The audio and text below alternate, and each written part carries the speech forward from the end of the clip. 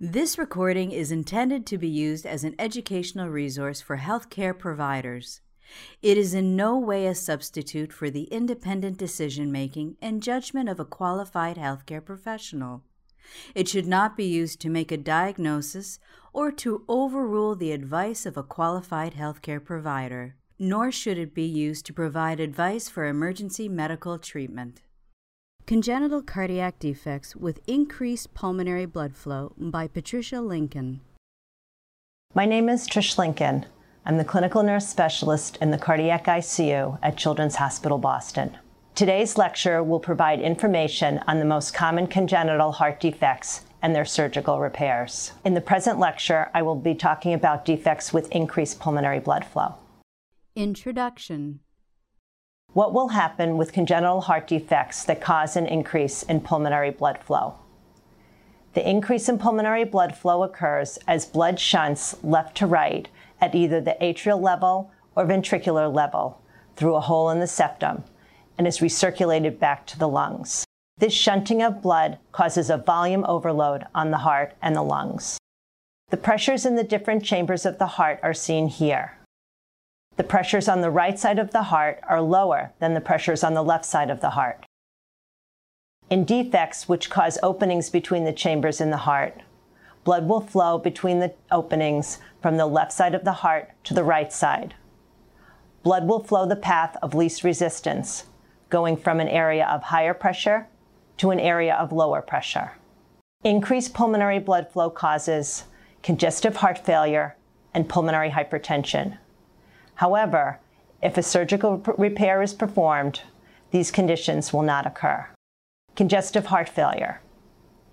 When the blood that should be going out of the left side of the heart returns back to the right side of the heart, a larger volume of blood than normal must be handled by the right side of the heart. The right side of the heart becomes overworked and enlarged, causing congestive heart failure. Pathophysiology. The following are common symptoms of congestive heart failure. The size of the defect will affect the types and severity of the symptoms, and the age of the child when the symptoms start. The patient will tire easily during activity. Patient may be sweaty, have rapid breathing, heavy breathing, or congested breathing.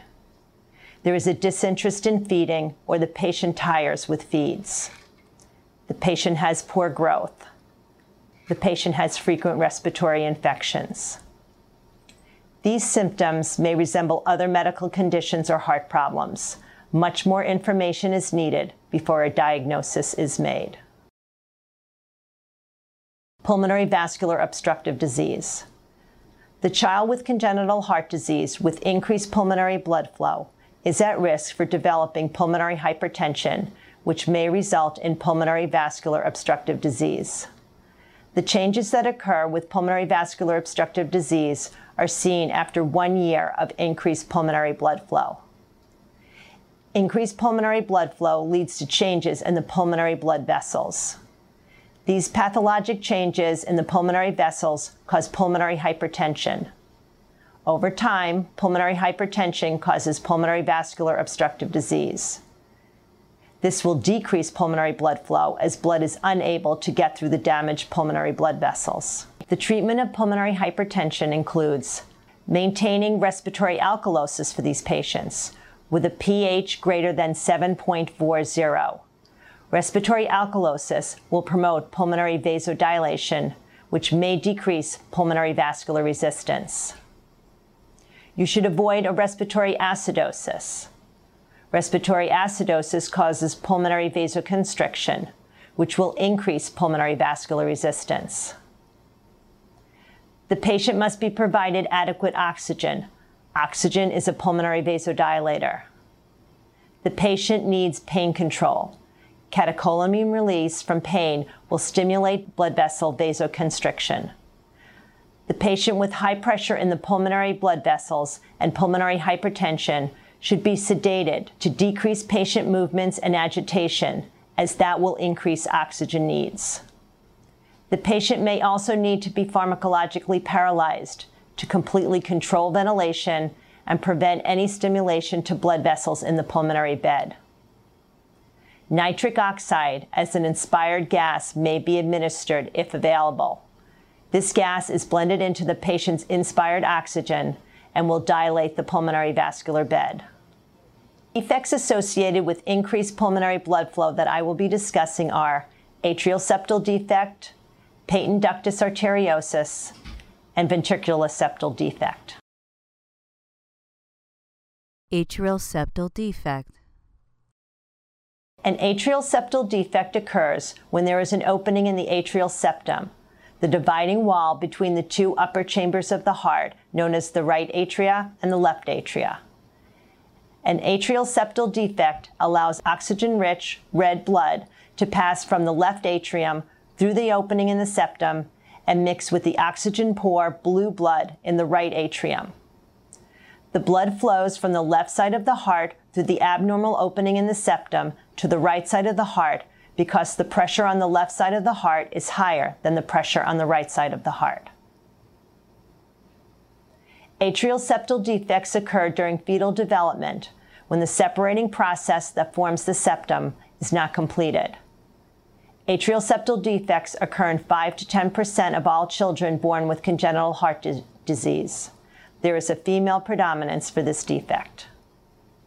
There are 3 types of atrial septal defects.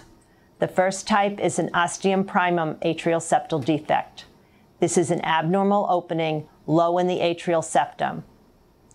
The child with an ostium primum atrial septal defect usually also has a cleft or abnormally formed mitral valve.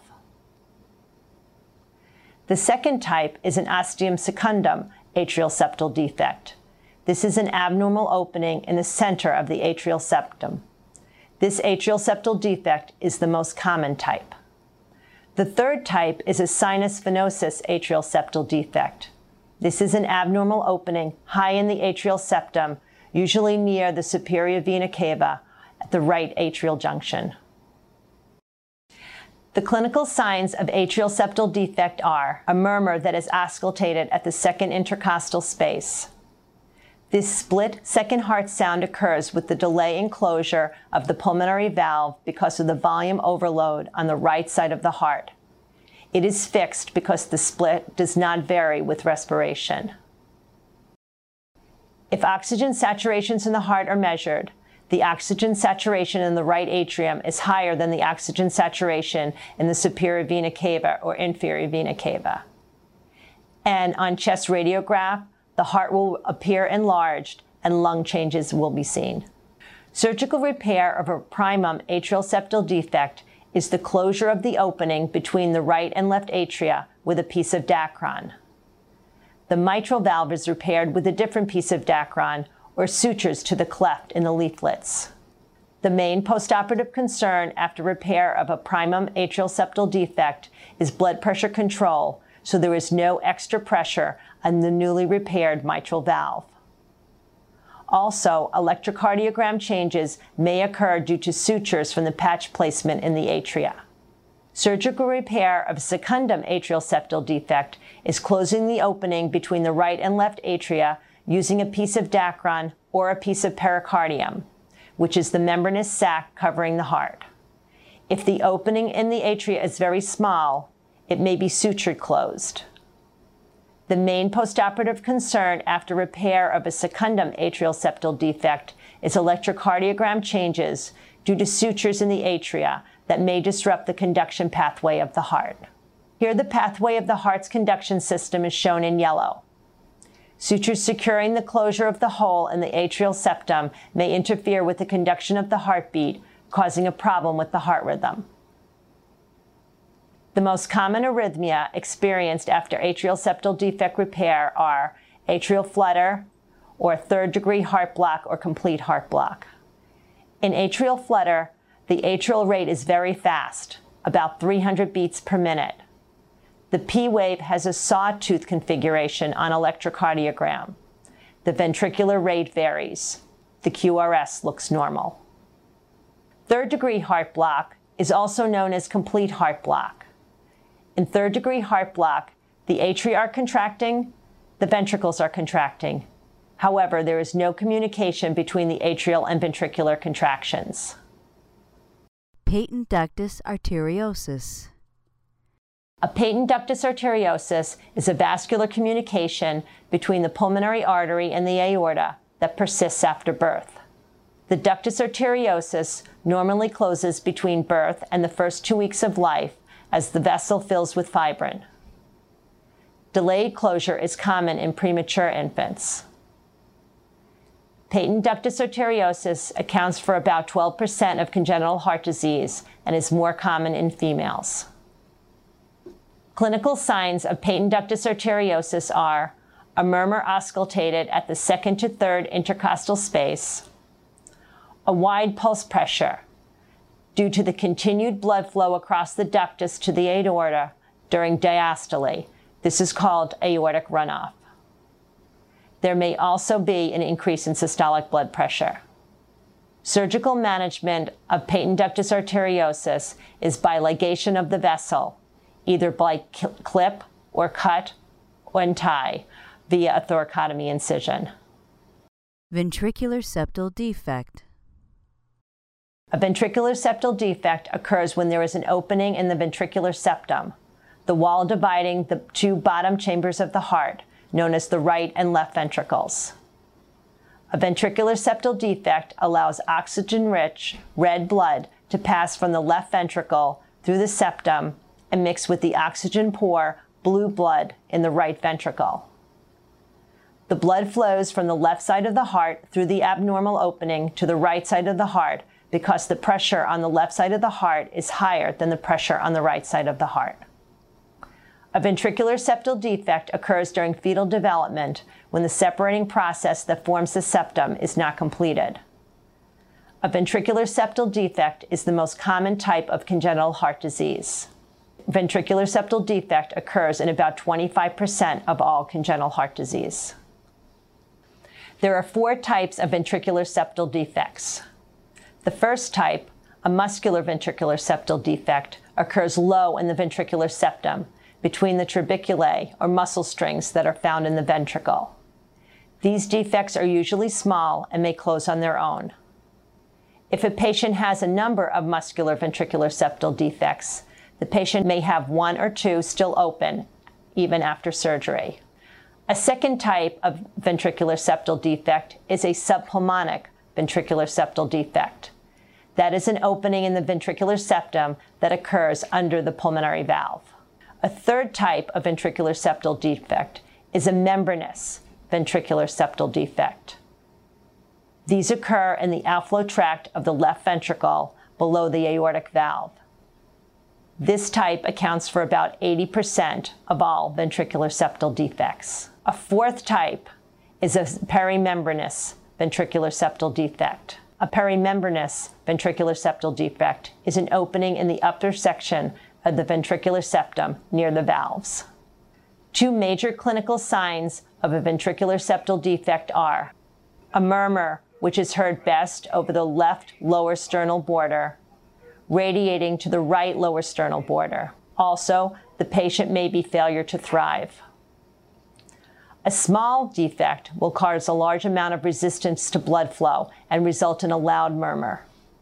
A large defect will not cause as much resistance, so the murmur will be quieter. The surgical repair of a ventricular septal defect is done through an incision made in the atrial septum with the defect approached through the arterioventricular valves. Depending on the size of the ventricular septal defect, it is either closed with a stitch if it is small, or a patch made of Dacron or pericardium if it is larger. The surgical approach for the repair is through the atrium, so the muscle of the ventricle is not cut and the contractility of the ventricular muscle is not affected. Postoperative concerns after repair of ventricular septal defect are electrocardiogram changes caused by edema from the surgical site or sutures going through the conduction pathways. There is always a possibility of a residual ventricular septal defect being present. In a patient with multiple ventricular septal defect, the patch or sutures may not close all of the defects. Or if the ventricular septal defect was very large, The patch may not cover all of it, and there may be a residual defect. Or the patch may be loose and not completely close the opening. A large portion of the conduction pathway for the ventricles goes directly through the ventricular septum, where the ventricular septal defect patch or sutures are placed during surgery. The conduction of the heart may be interrupted by the sutures or by swelling from around the sutures. The most common arrhythmias experienced after repair of ventricular septal defect are third-degree heart block and junctional rhythm. Third-degree heart block is also known as complete heart block. In third-degree heart block, the atria are contracting, the ventricles are contracting. However, there is no communication between the atrial and ventricular contractions. The sinoatrial node is located in the upper part of the right atrium, and the atrioventricular node is located in the top part of the ventricles. In junctional rhythm, the conduction of the heart originates from around the AV junction and not the SA node, where conduction normally begins. In junctional rhythm, the heart only responds to some of the conduction impulses. To check for a residual ventricular septal defect, blood samples are taken from lines placed in the right atrium and the pulmonary artery. The saturations of both blood samples should be the same, or about 75 to 80%, as this blood has not gone through the lungs and been oxygenated. If the sample in the pulmonary artery has an oxygen saturation of 90% or higher, there is mixing of oxygenated blood returning to the left side of the heart from the lungs through a residual ventricular septal defect. These are the intercardiac lines placed in the heart during surgery. The right atrial line is placed directly into the right atrium. The left atrial line is threaded through the right upper pulmonary vein into the left atrium.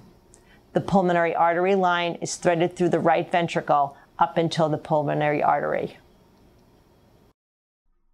This recording is a production of Open Pediatrics, a free and open access resource for pediatric clinicians worldwide. For more pediatric care materials or to join our global community, please visit our website at openpediatrics.org.